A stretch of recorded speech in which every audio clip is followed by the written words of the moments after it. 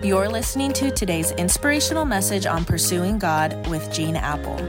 Here's Gene. Well, hey everybody, happy Tuesday. We're talking this week about the pace of life because we all just seem to be moving faster and faster and faster in ways that are often destructive to our health, our relationships, our mental health and peace of mind. Most things of enduring value that we have in life, we do slowly: relationships, friendships, our walk with God. And one principle that's kind of served me well over the years, and like most things I had to learn the hard way, is to adopt God's rhythm of life. The Bible teaches we're made in the image of God, and from the very beginning, God didn't work 24/7. From the very beginning, God established a rhythm to life. From the very beginning, God intended for life to have a rhythm of engagement and withdrawal, of work and rest, of effort and ease. In fact, he built it right into the Ten Commandments. The fourth commandment from Exodus 20 says, "Remember to observe the Sabbath day by keeping it holy. 6 days a week set apart for your daily duties and regular work. But the seventh day is a day of rest dedicated to the Lord your God."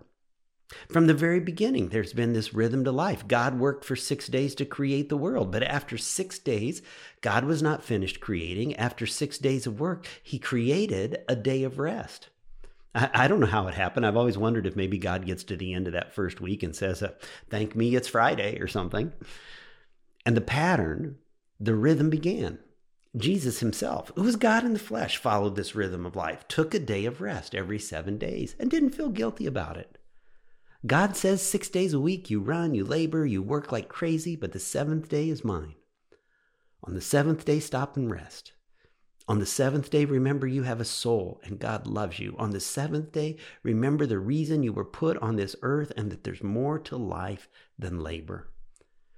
Now, I'm going to say a statement that's going to shock some of you. And what I'm about to say may be even alarming and unnerving to fast-moving, type A, high-achieving, take-no-prisoner types out there. And here it is.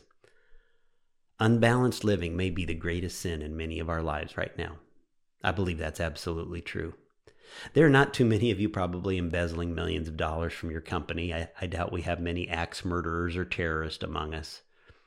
But unbalanced living may be the greatest sin in many of our lives because most of us lead very unbalanced lives. You say, well, why was this issue of balance so serious with God? Because when your life is out of balance, people look worse, problems look insurmountable. When you're tired, phone calls and emails and text messages are major obstacles to be avoided. When you're tired, families are harder to love and get along with. When you're exhausted, escapes into secret sin look more inviting and appealing. When you're living outside this rhythm that God designed for life, you don't have time for God. So God says you need to build this like mini vacation right into your life every 7 days to keep your bodies and souls in peak operating condition, to give them time to recuperate and be restored. When you take a day to rest and change your pace every 7 days, you're restored for another week. Problems that you've been blowing way out of proportion kind of get right-sized. You allow your emotions to replenish. And most of all, you enjoy the presence and example of God. Every one of us needs a day of rest and has to figure out when that day of rest is. You know, the specific day of the week is not all that important. Every day belongs to God. Maybe for you it's Saturday or Sunday. Maybe you work some crazy shifts and yours is Tuesday or Wednesdays. Mine is Monday. Figure out what works for you because there are consequences for not resting. Now, I've had my own struggles with this over the years, and here's what I learned the hard way. If I don't quiet myself and withdraw on 1 day a week, I don't get my body, mind, and soul restored. Every other day of my week is people intensive. I have to protect my day off. Nobody can do that for me. Nobody can do it for you.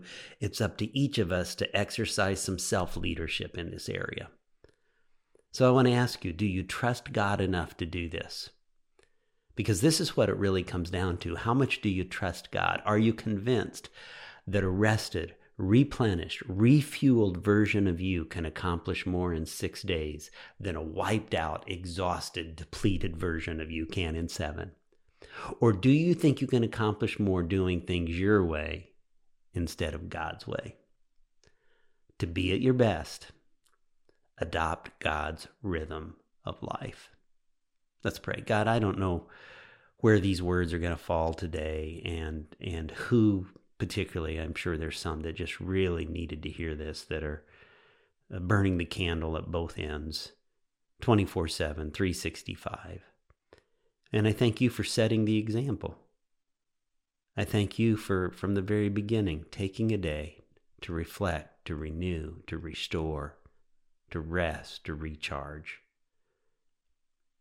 God, help us to figure out what that day is for us, what we can do more to protect it, so that we can bring a better self to our relationship with you and relationships with people we love and that we work with. And I pray it in Jesus' name. Amen. Amen.